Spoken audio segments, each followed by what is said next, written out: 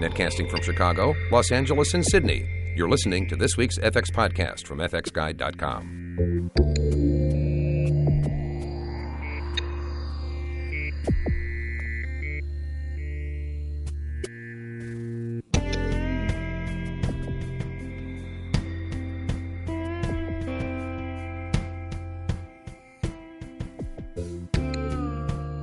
Thanks for joining us for this FX Podcast. The FX Podcast is where we talk one-on-one with leading artists, and today is no exception. We're going to be talking with one of the founders of an institution here within the visual effects industry. Mike Seymour is going to speak with Don Shay, the founder of Cinefex.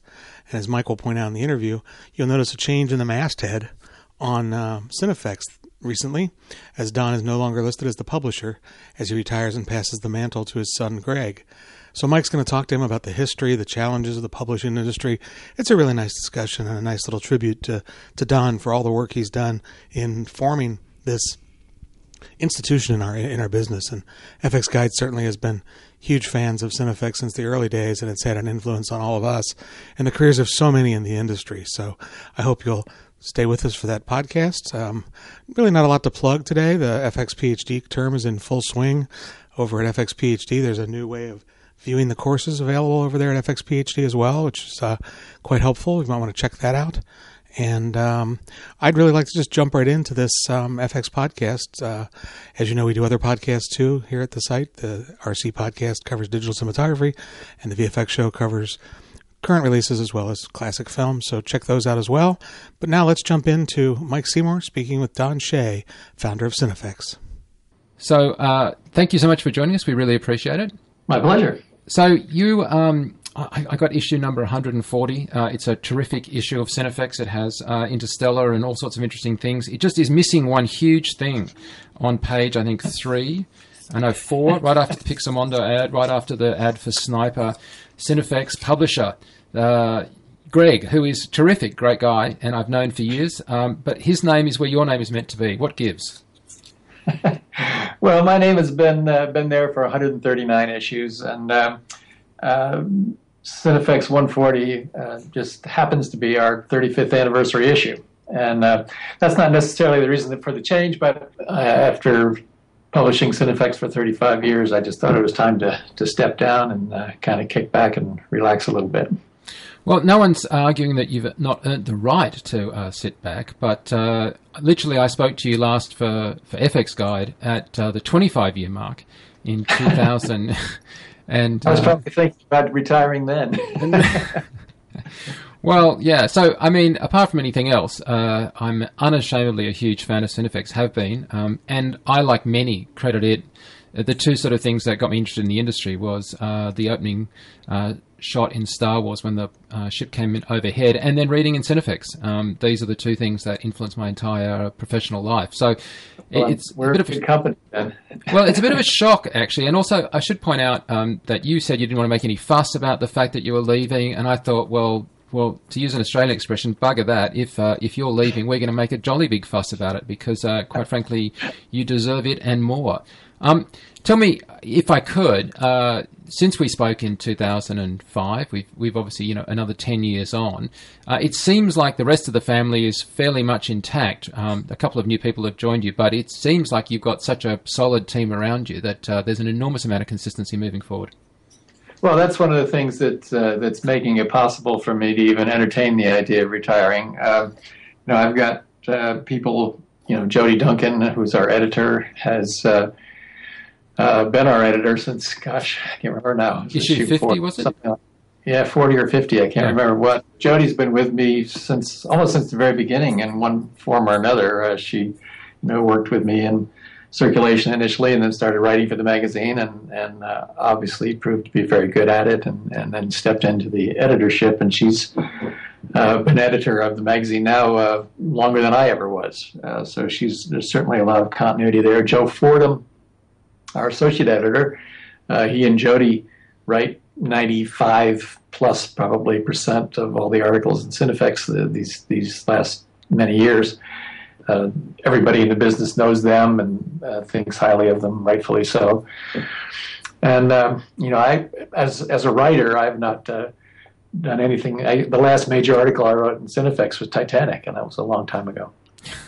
So, well, yes, except for you're very much the force behind the magazine. I know that from first-hand experience, but also just from talking to Jodie and people. They, as terrific as Jodie is, and she's one of my favourite people in the world, she'd be the first to say that you cast a long shadow in a good way over the magazine. Well, I think that's probably true. I am the founder of the magazine. It was my idea to start it, and it was very much my magazine in the early years, particularly because even like the first issue, I actually wrote the whole issue myself. So gradually over time, as I was able to afford to do so, I started, engaging other people to write for me, and eventually hired people on to comprise our small, very dedicated staff. But I think the magazine still kind of reflects my input to the effect that it's. If you look back on the very early issues, they're not a whole lot different than they are now. We tried to. The idea in Cinefex initially was to provide a medium for the visual effects artists to kind of express what they did in the business. And this was back in the days when effects artists were not kind of the superstars they are today. They were very much working in the shadows, I think. There were people like, Ray Harryhausen and Willis O'Brien, of course, whom everybody knew. But I think there were a whole generation of people that perhaps were introduced to people like Douglas Trumbull and Richard Edlund and Richard Yuricich and Dennis Murin and Ken Ralston and all these guys that I kind of consider to be in the first generation of visual effects artists that Cinefex covered. And so I think I think they kind of appreciated the fact that this was a magazine that was out to kind of cover what they did, and we went directly to them and interviewed them, and it was all very, very personal as much as possible. We wanted this wonderful effects work that was being done on these movies to have a signature in effect, and that's still the essence of what we're doing today. The magazine has changed very little, even in appearance. We've had a few minor kind of design changes over the years, but the editorial thrust of the magazine is pretty much the same as it's been for 35 years now.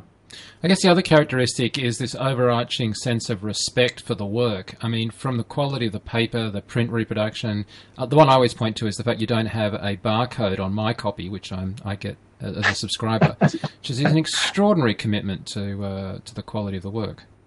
Well, the only reason we published without a barcode for years, and finally were told by our distributors that we had to have one, and so we actually published several issues before it occurred to me, well, I don't have to put the barcode on the ones that go out to the subscribers. So that was we just have since then have been publishing a separate cover just for the subscribers that has no barcode and no drop lines or anything else on it. Just has our logo and the issue number, and I think our longtime readers and our subscribers kind of appreciate having that pristine image, because we really do put a lot of effort into choosing our Cinefex covers. I think if you look back over the years, most of them have been very good. There's only a couple of them I kind of cringe at, but for the most part, we've really managed to come up with some really nice imagery for our covers. Let's talk about the covers for a second, because sometimes you've managed to find a cover image that's arresting, incredibly interesting, but just not what I would call a typical shot. So I think The Matrix is a good example of that. There's a cover for the Matrix films that has a shot that is so distinctively not the kind of classic Matrix image. And for ages, I just sort of pondered whether it was a really good thing or a bad thing when you're putting a magazine out to have an image that is obscure and yet technically interesting, or much more identifiable with who's on. I mean, does the cover sort of track, do you think? Is it the popularity of the magazine, or is it the subscriber base that's the majority of your readers, so it's less of a sort of a newsstand issue? Well, it is a newsstand issue. I think if we've put a cover image out there that you or anyone else finds is kind of obscure, we've failed in my view, because my single criteria for choosing the covers has always been that I wanted to first isolate what we think is probably either the best work or the most popular film in the issue, and present a single image which is kind of simple in a way. We try not to make it too busy, but just says that movie. And so, if we haven't done that in a couple of cases, then I kind of missed it. But I guess my point is not so much that it was a obscure image in the sense that it were, but clearly, if you were a magazine that was aimed more at the sort of the actor side of the industry, you'd put the face of the actor, and sometimes that's a relevant thing, as in the case of an Iron Man, where the Iron Man cover, you can tell it's Iron Man. But there's, I think, even in the issue just before that, there's a giant prehistoric leopard tiger thing growling at us, and that doesn't tell me the name of the film as easily as the Ghostbusters puff guy from or a Star Trek Enterprise shot, which of course is just immediately identifiable. Well, that's true. It depends on what movies we're covering, obviously. Yeah.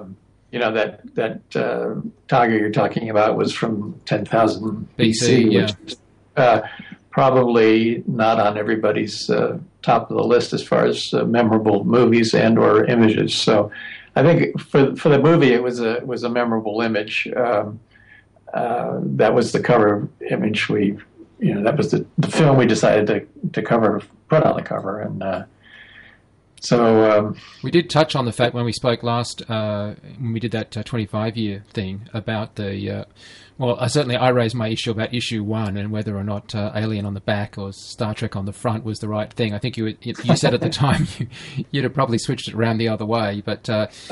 I would have. I mean, for one thing, the Enterprise had a number of appearances on the magazine, so we didn't really do another one. But I think if I had realized at the time that Alien would prove to be such a powerful, iconic film, whereas Star Trek: The Motion Picture kind of has dwindled in interest over the years, I think I would certainly have put Alien on the cover, I think.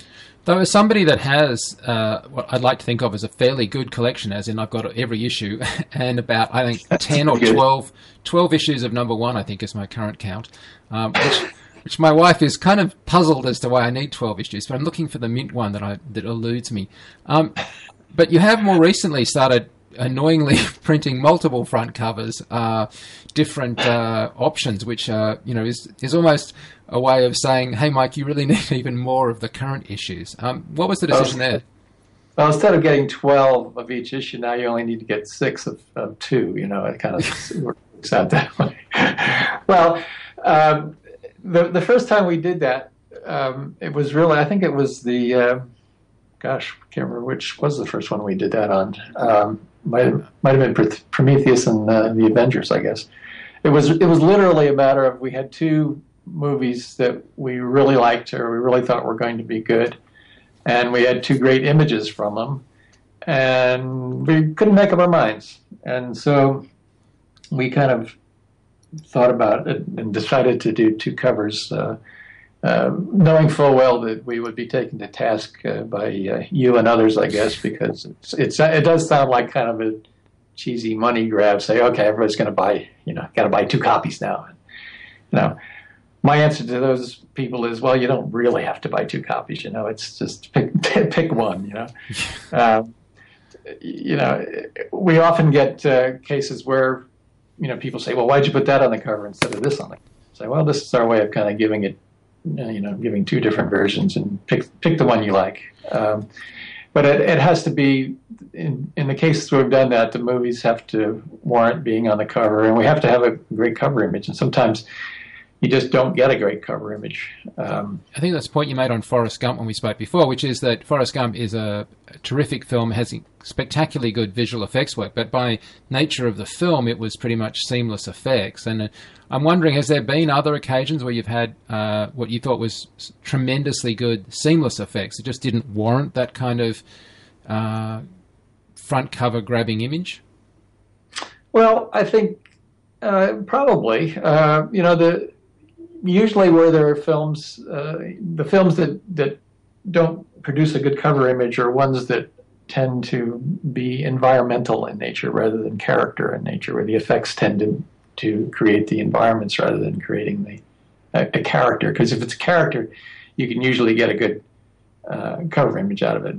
When it's an environment, doesn't necessarily grab you, for one thing, and if it does, it's usually widescreen. And even with our horizontal format magazine, we're using only half of that widescreen. So it's environmental covers don't work too much, don't work too well. I've used a couple of them over the years, but as a rule, not.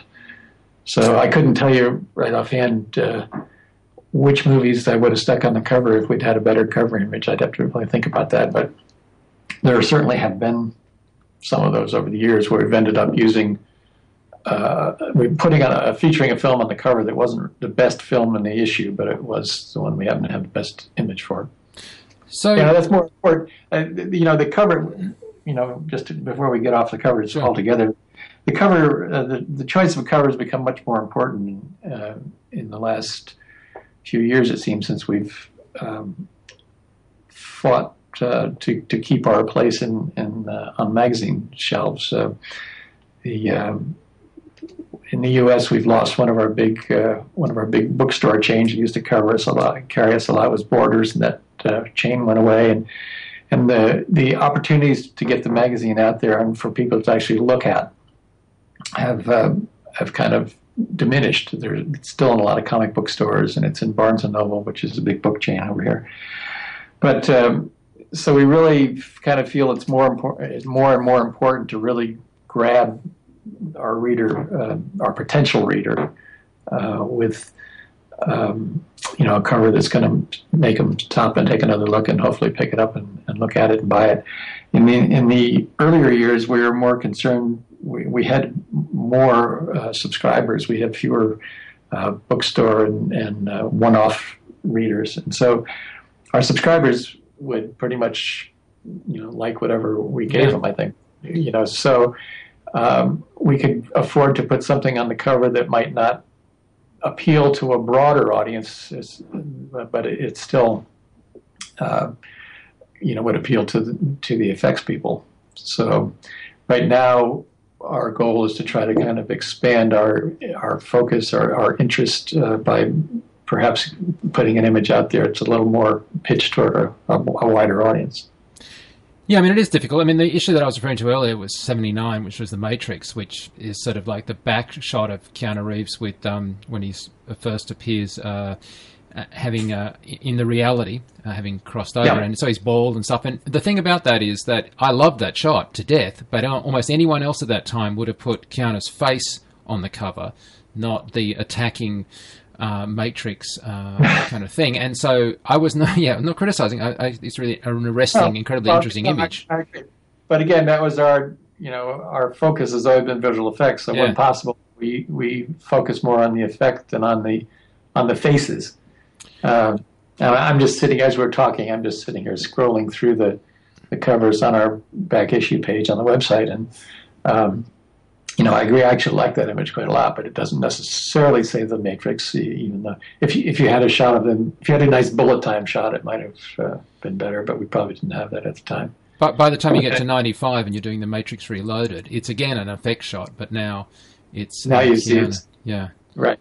The thing about we picked, just images. I mean, if you drop down one row from that one in 91, where we did Minority Report, it's always been kind of one of my favorite covers. It's not an effect shot at all. There may be a little effects going on in there, but it's a shot. It's a great shot. Yeah. Yeah. Samantha Morton just almost submerged in water. It's a very eye-catching shot. So it kind of satisfies the appeal of the magazine in that respect. Or if I saw it on a cover of a magazine, I might be inclined to pick it up and look at it. So you are very much the industry archive. I like to refer to it as the journal of record for the industry. It goes into kind of Cinefex and gets locked into a place in film history. It's sort of recorded and is able to be referred to people. Now, increasingly, that's something that we can do with a tablet and stuff, and I'll come back to that in a second. But I wanted to discuss, if I can, that while you are this industry of record and you say that the magazine hasn't changed substantially, the industry's changed underneath you or around you by a number of factors. I guess the big one is digital. Right. from your perspective, like, do you want to just comment on those sort of shifts in terms of what effects means today? Well, I think when we started the magazine, effects were, obviously that was the reason we started the magazine, but they played a much smaller role in the movies in a way. Star Wars, which, everybody thinks of as a big visual effects movie, I think probably had about 300 shots in it. Now they're making movies with 3,000 shots in them. So the sense of, the pervasive sense of movie making these days, when you get into an effects movie this day, it is really done on a scale that with digital allows them to do things on a scale that they could never have done back in the old days when they were shooting models and motion control shots and matte paintings and things like that. So it has certainly opened up the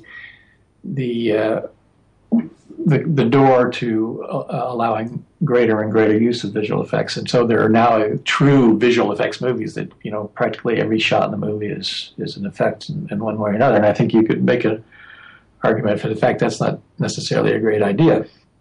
But when we came onto the scene, I think the idea for doing Cinefex probably came out of the year that Star Wars and Close Encounters were released, and I wrote at that time a big kind of a full issue of Cinefantastique on Close Encounters, and I got to know Douglas Trumbull and a number of the people that worked with him on that film.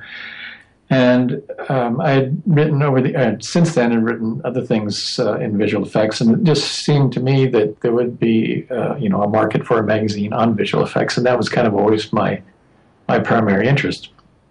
But back in those days, motion control was kind of the new big thing, and that has, gosh, I'm not even sure. It's almost rare to see a reference in a Cinefex article anymore where they even use motion control. But it's certainly been supplanted by all kinds of things. But the whole emergence, we kind of followed that technology through, Go Motion and some of these other aspects of motion control that involved miniatures and matte paintings and things like that. And then, of course, when digital technology began taking over, it just opened up the whole field, because not only, even though things like characters like the stained glass man in Young Sherlock Holmes, which it's kind of cited as being one of the first CG characters. And then you go to the T-1000 in Terminator 2, and then the dinosaurs in Jurassic Park. There's kind of this progression as the dinosaurs, or as the characters got more and more realistic and organic and this sort of thing. But I think, in a sense, in the broader scope of movie making, what was really more important was the whole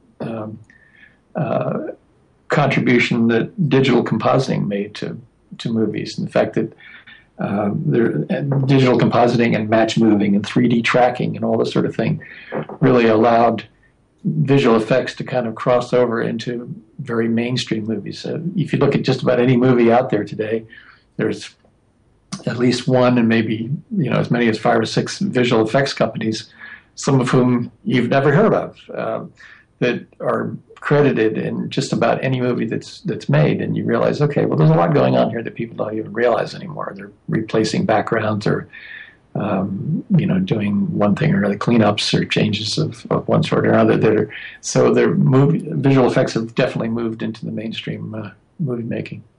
In the early days, and I'll use issue 14 as an example, The Right Stuff. I'm pretty sure now. I should have pulled this out this morning, but I remember the cover. It has a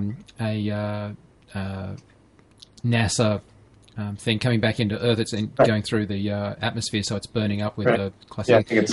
And I seem to remember when I was reading that, I remember sort of sitting there, turning the page, and we got a fire hydrant kind of thing out, like a fire extinguisher, and then we had the miniature like this, and then we lit it with these lights, and we blew the thing with the fire extinguisher, and it looked like it was coming back through the atmosphere. And it was that sense of the trick. It wasn't a trick in a nasty sense. It was a trick as in, visual ingenuity, visual.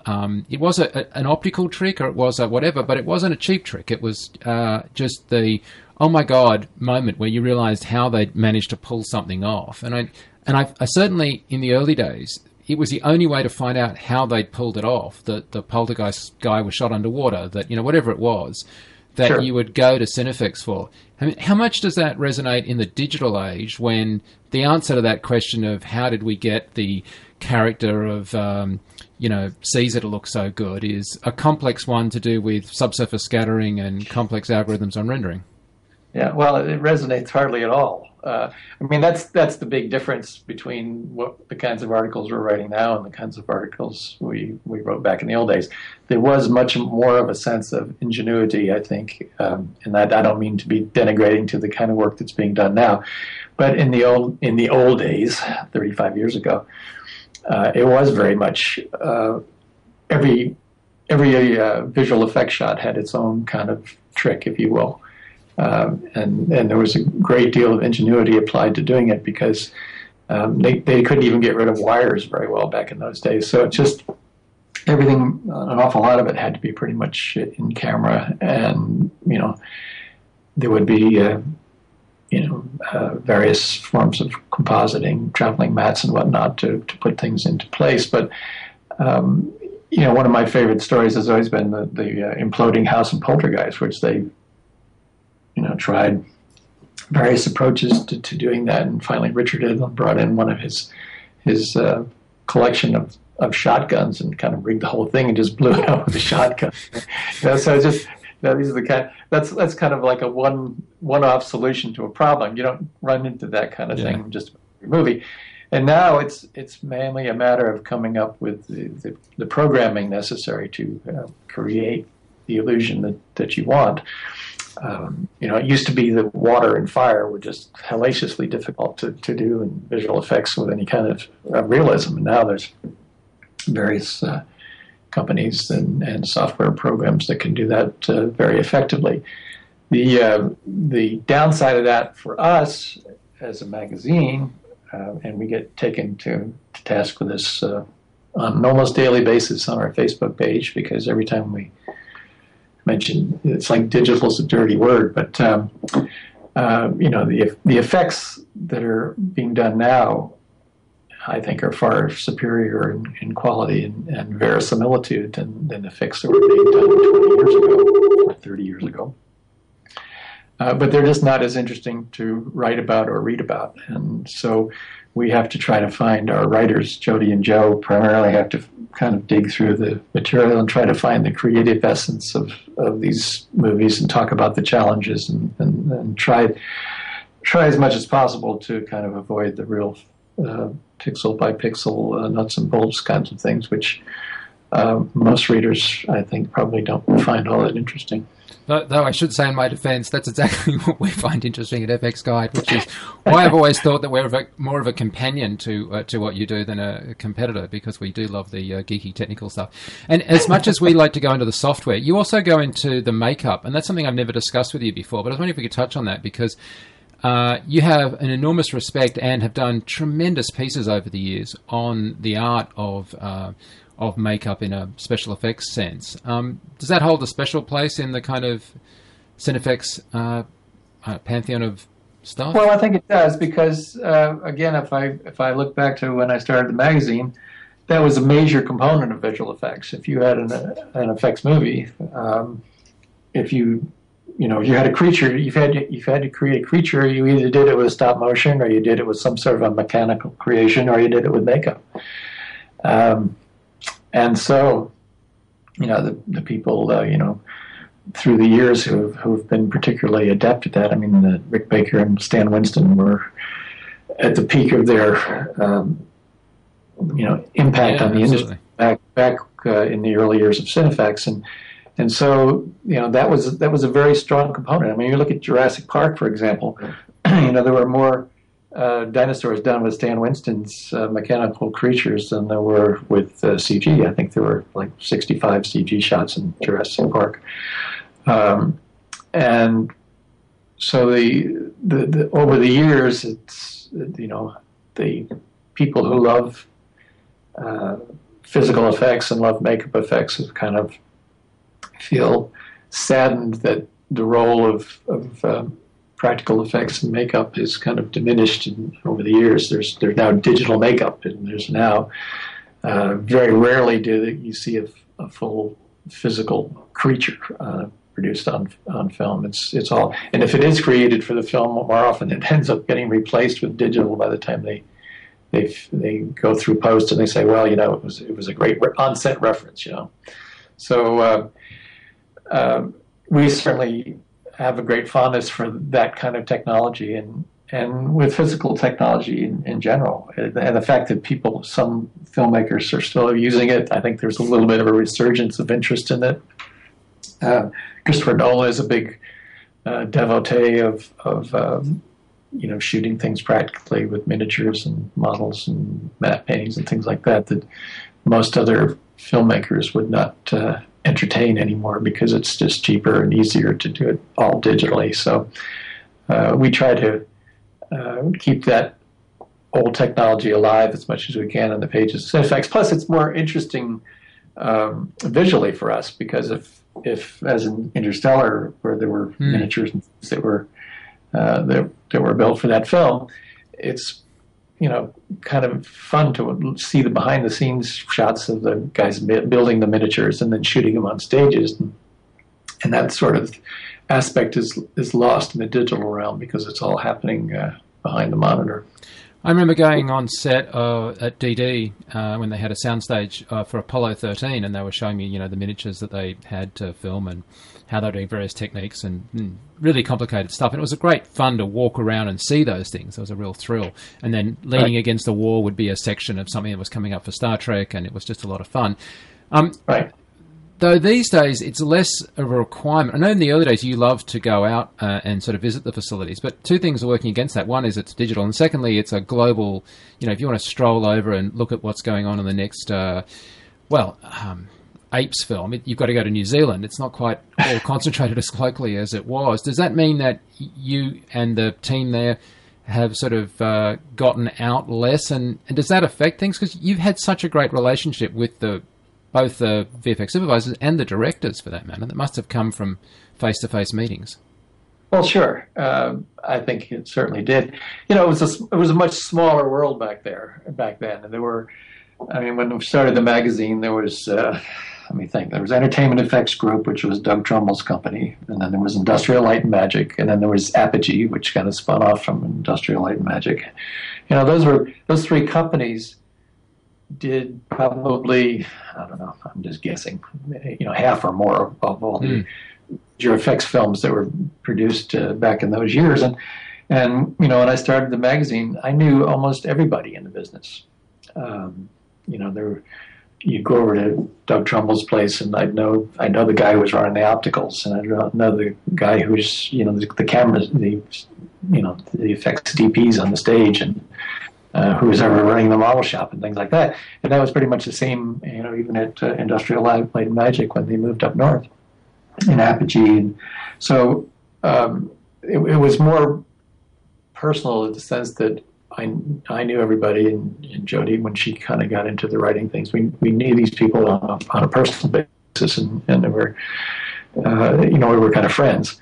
And now the business is just huge. I look at the credits going by on a major effects film these days, and there's hundreds. It's probably thousands on some of them, and I know just a very small percentage of the visual effects supervisors that are working in the business or working for each company has its own visual effects supervisor. So you have the business has gotten much more diffuse as far as kind of spreading out, and there's just many more people involved. I think it used to be too that there was more of a proprietary sense on the part of the artists, like they did a particular shot, whereas now I don't know how individual artists feel about it at the lower levels, but they may do one little tiny aspect of a shot that's shared with 100 other people. So it's a different business in that respect. Yeah. So as much as digital has transformed visual effects, obviously it's hit the print industry, and a lot of magazines are not as strong as they were. So I would be remiss if I didn't ask you, the world is, and I've said this many times, the world is a better place for having Cinefex in it. The magazine doesn't seem to have gotten to sort of a wafer-thin way that some of the other magazines have.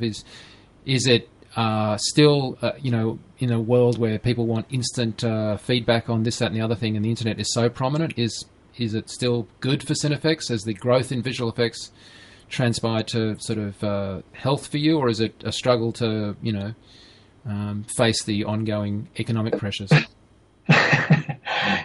Yes. Well, it's certainly more difficult now.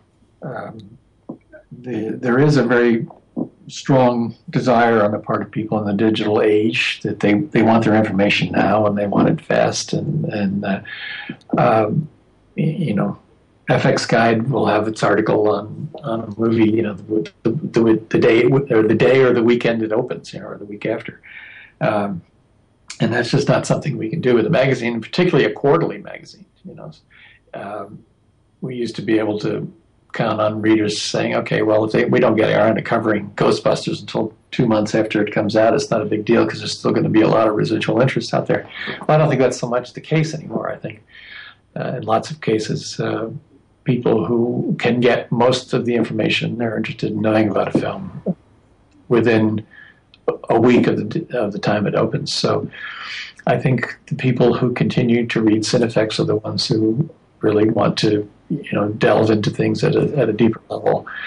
And so I think we've lost some of the casual people who are interested in visual effects from just a casual basis, and they're getting their information from other places. So you guys do a good job of providing that initial information to people, and lots of times,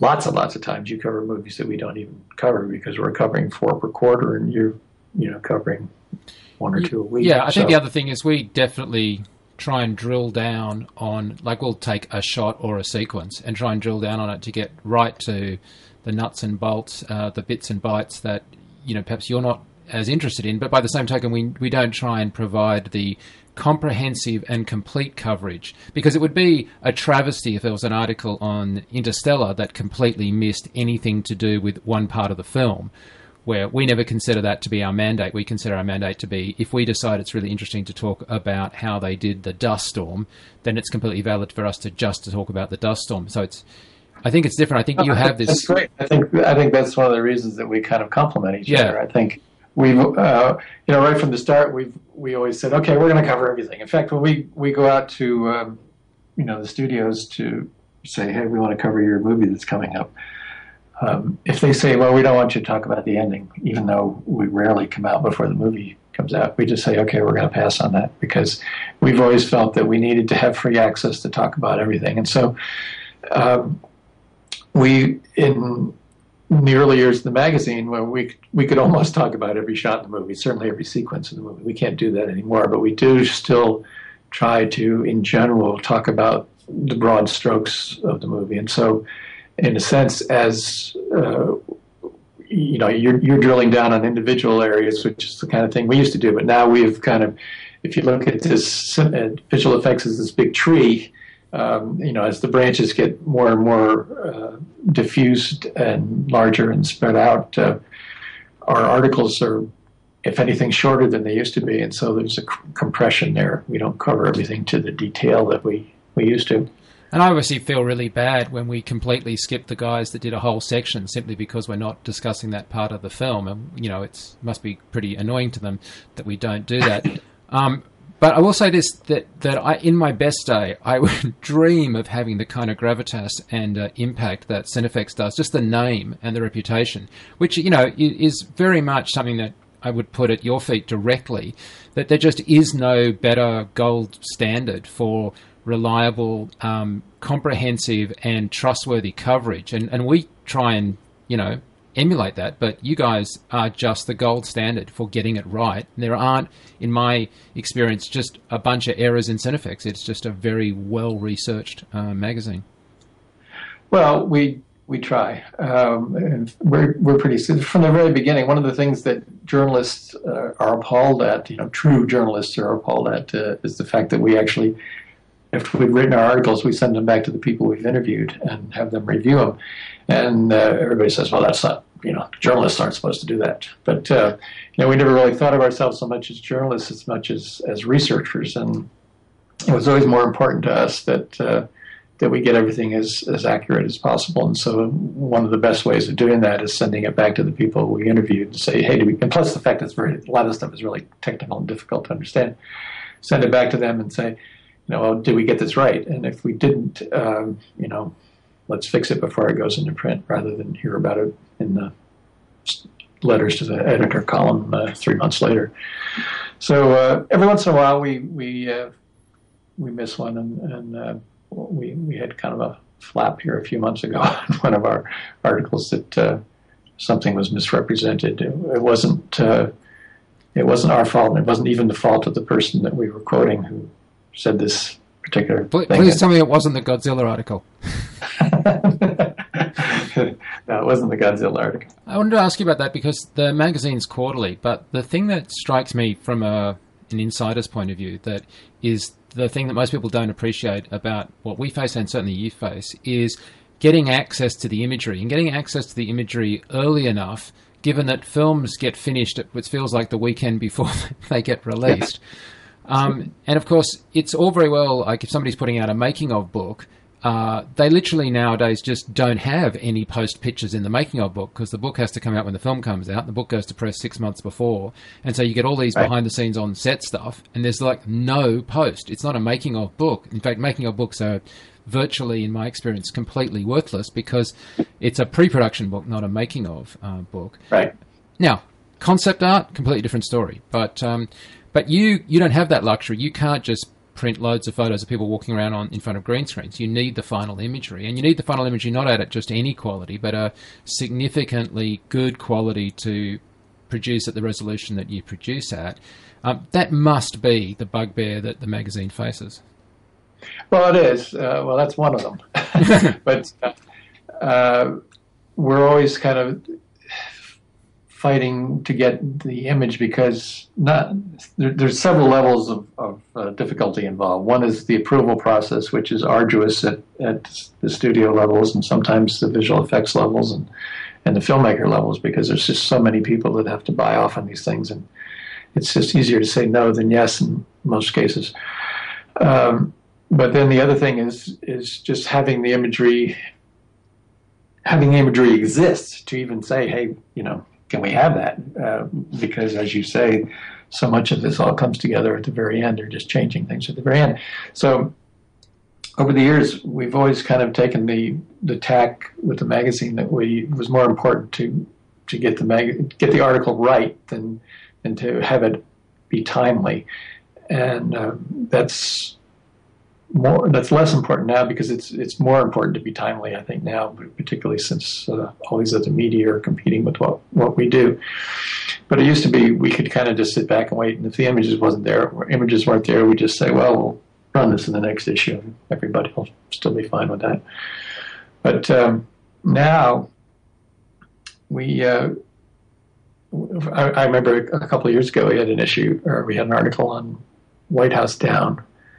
And it was actually, we ended up covering it, pushed it up an issue, made it earlier. We actually came out before the movie was released. And it was a replacement for another article that fell out.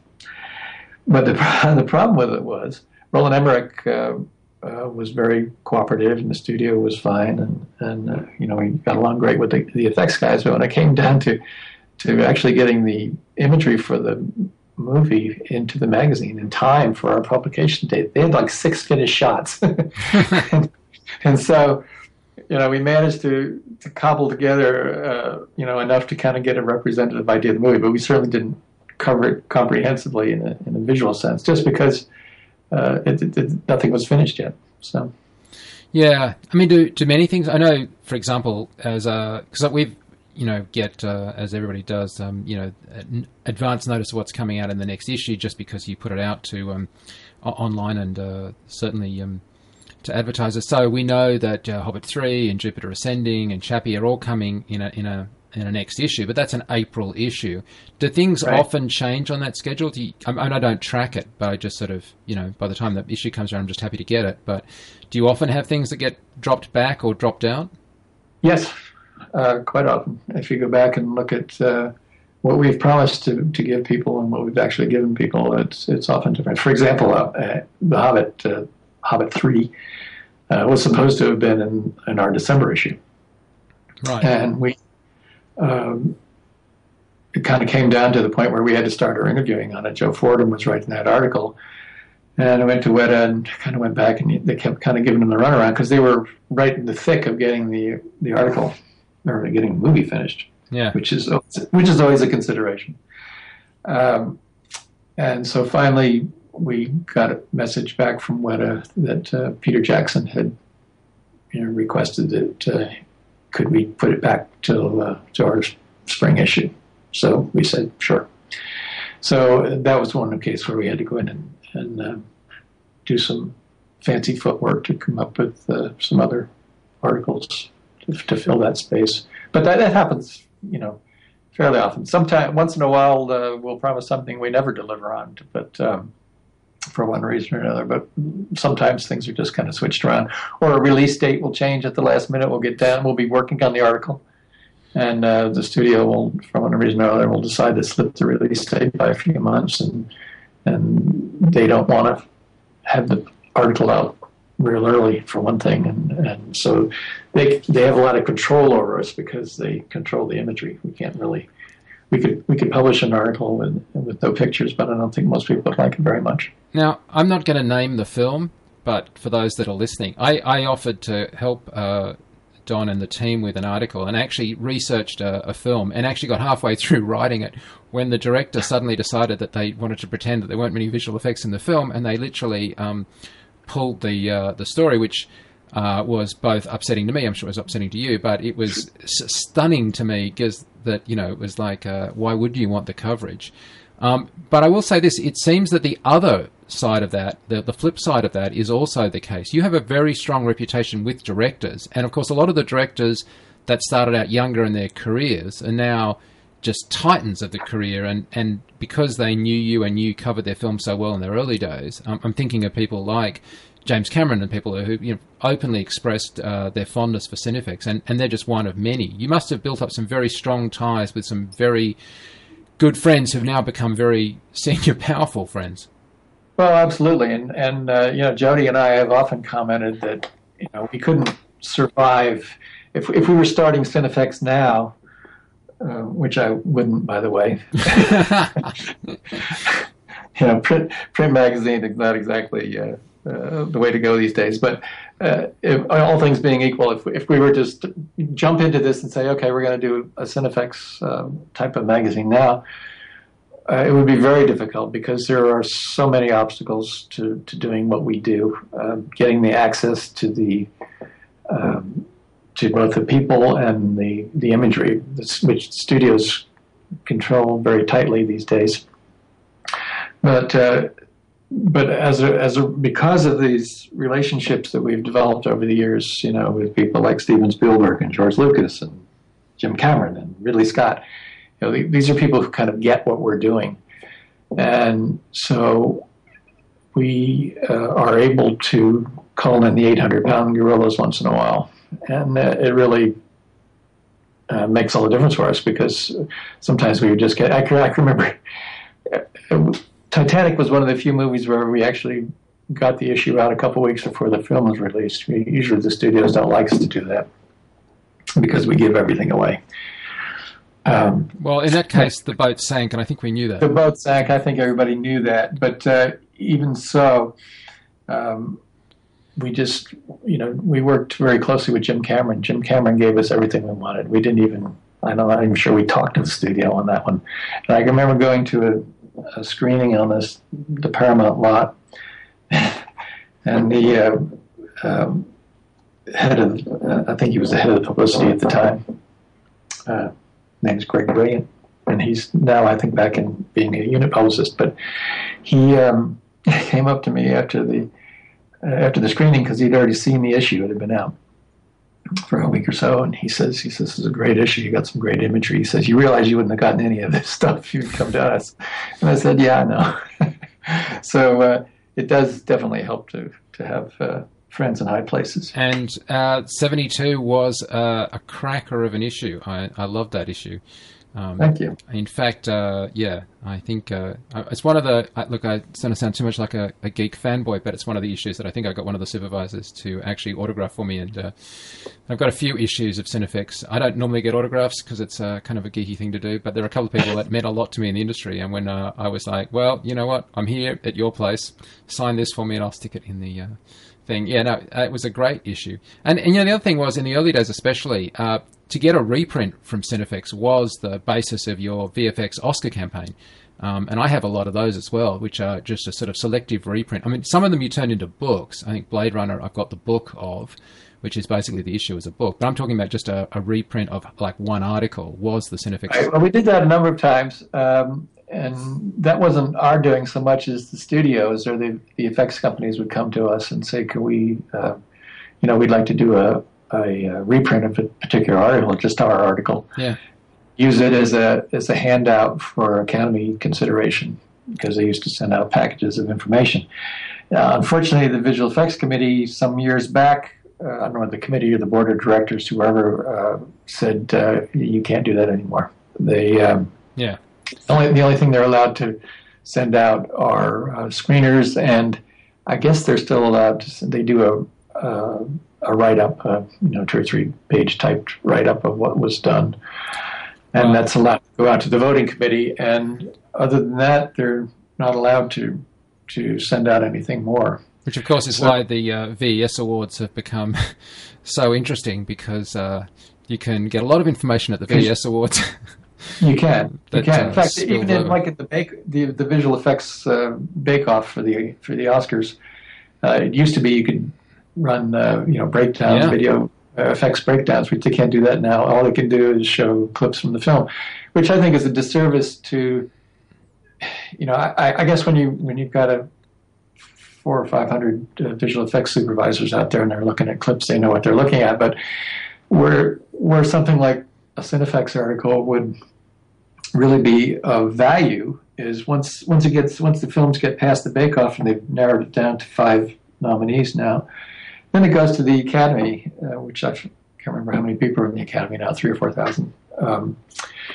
The full Academy, which is primarily actors and people that are not necessarily in a technical field, and these people are charged with coming up with what's the best visual effects movie of the year, or what are the best visual effects of the year. And basically what it comes down to more often than not is what was the most popular visual effects movie of the year, which is kind of a shame. Which also why I think the nomination is so important in visual effects, and one really can't overplay the win. I mean, the nomination is like an industry. The right. winner is a little bit more of a popularity thing. Exactly. That's these. If you're nominated by your peers, and you're nominated by people who presumably know what they're talking about. Were you at the '97 Bake Off when Jim Cameron did the Titanic presentation? Yes. Yeah, and that's also something they're not allowed to do anymore, from what I understand. Jim used to routinely go to the Bake Offs and kind of, put in a presence to kind of support his team that used to come out and do that. I don't remember any other director doing that, to tell you the truth, but from what I understand, they're not allowed to do that anymore either. Yeah, that was the year that he completely ignored the time limit, because I think the words were, the one thing I learned off Titanic is that, to do something like this, it takes a lot of time, so he just ignored and no one was going to go up and tell him to get off the stage. That's right. So you have expanded the magazine in the sense that while the magazine remains very much as it always has, and thanks for that, because otherwise my collection would look really odd in the bookshelf. But you've got the iPad version. My good friend Mark Christensen was involved with your team in helping get that together. That's been a terrific addition. There's the blog. There are a bunch of other things outside the magazine that in sort of more recent times you've done. Right. Well, we're and I credit Greg, our new publisher, with most of those initiatives. Greg has always kind of been on the cutting edge of where we ought to be going. Jody and I often joke about the fact that considering we published this magazine on high technology. We're both pretty low tech people, you know. We're like one step above typewriters. And you know, when Greg first came to work for me, gosh, it must have been 15, 16 years ago. I don't know. You know, I hired him to primarily to work in circulation. You know, because he wasn't a writer, and you know, I kind of wanted to get him in the family business in some way or another. And he came and he was working with me for a while. And this was must have been back in the maybe around in the early 90s, maybe. Yep. And this was back before everybody in the world had a website. You know, there were certainly there, but not everybody was doing it. I did a website just highlighting what was. I did a website that was not meant to be Cinefex. It was meant to be, I'm so sick of having to go through the issues to try and work out what film was in what issue. I bet you there are other people like me. I'll publish a list of what was in what issue, just simply as an online reference, because when I was working, I would be like, what bloody issue was it that had the thing with the thing? And there was no way to find out because you weren't online. So, yeah. Right. I remember that very well. So anyway, Greg came to me and he said, Dad, you know, we need to have a website. I said, yeah, okay, right. I'm too busy publishing my magazine. I'm not worried about a website. So, you know, after a couple of attempts to get me interested in the idea of that, he said, you know, I'm going to do one. He says, I'm going to do one for us. So I said, okay. So he basically taught himself how to do, you know, HTML or what, I guess HTML goes back that far. Yeah, no, that was absolutely. Whatever technology they were using in the earlier days. And taught himself how to do a website and came up with a very nice website on the first shot out of the barrel. Yep. And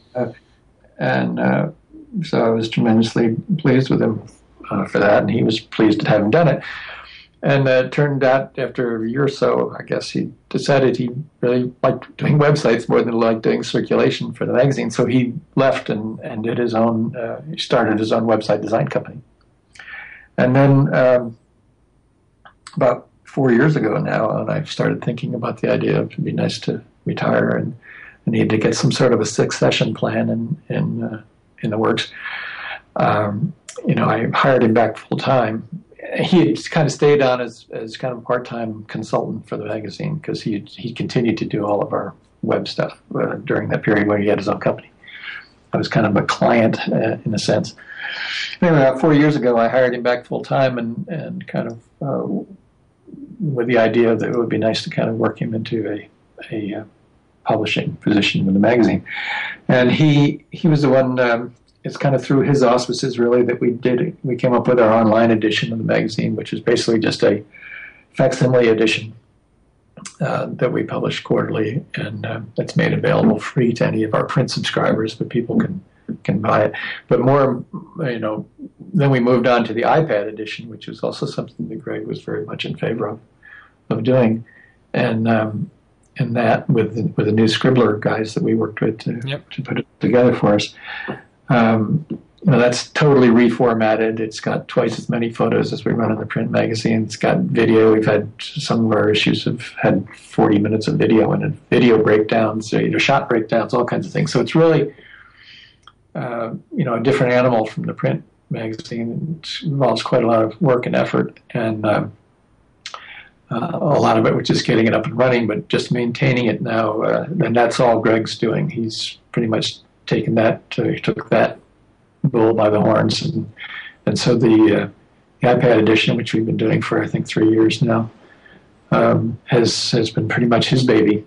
And then we also have all of our back issues online from the very first one now, in a nice, appealing manner without the video, but a lot of other kind of digital bells and whistles, so that someone like you who wants to be able to go back and research when a particular effect was done or a particular film can just find it in seconds with this search engine we have. It goes off across all of the issues that we published. So that's great. And then as you mentioned, the blog, we started that up about a year ago now, or a little over a year ago, year and a half.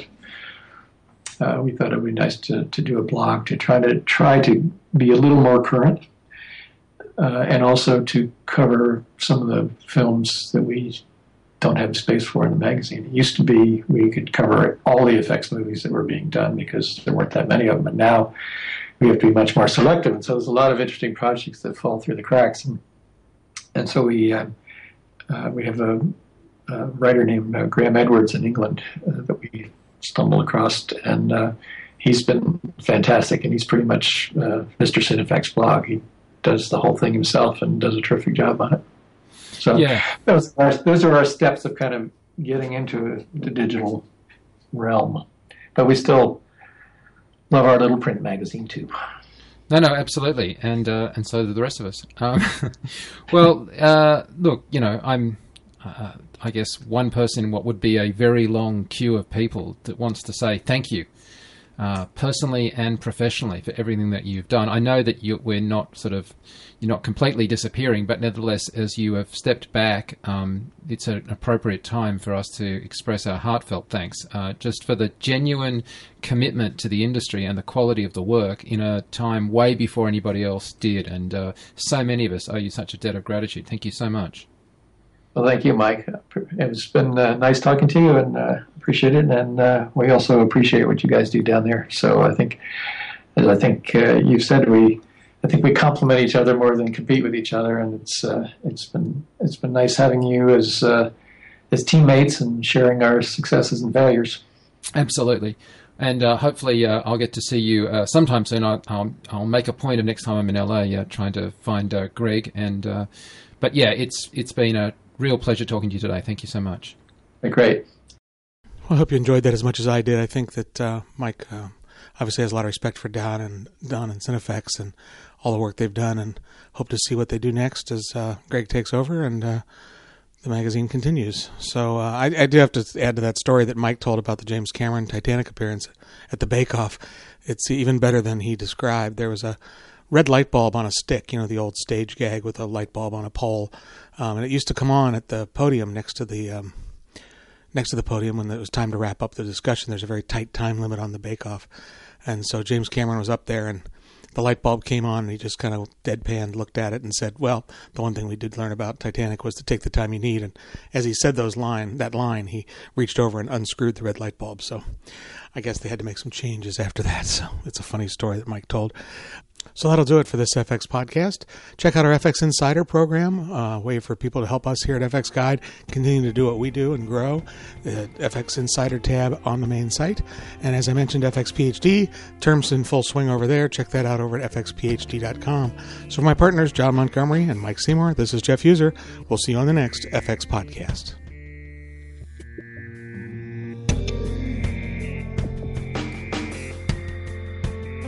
Please let us know if you have any suggestions for stories or future podcasts. You can reach us by clicking the Contact Us link at the top of the homepage. This podcast is copyright FX Guide, LLC. Broadcast or redistribution is prohibited without the expressed written consent of FX Guide.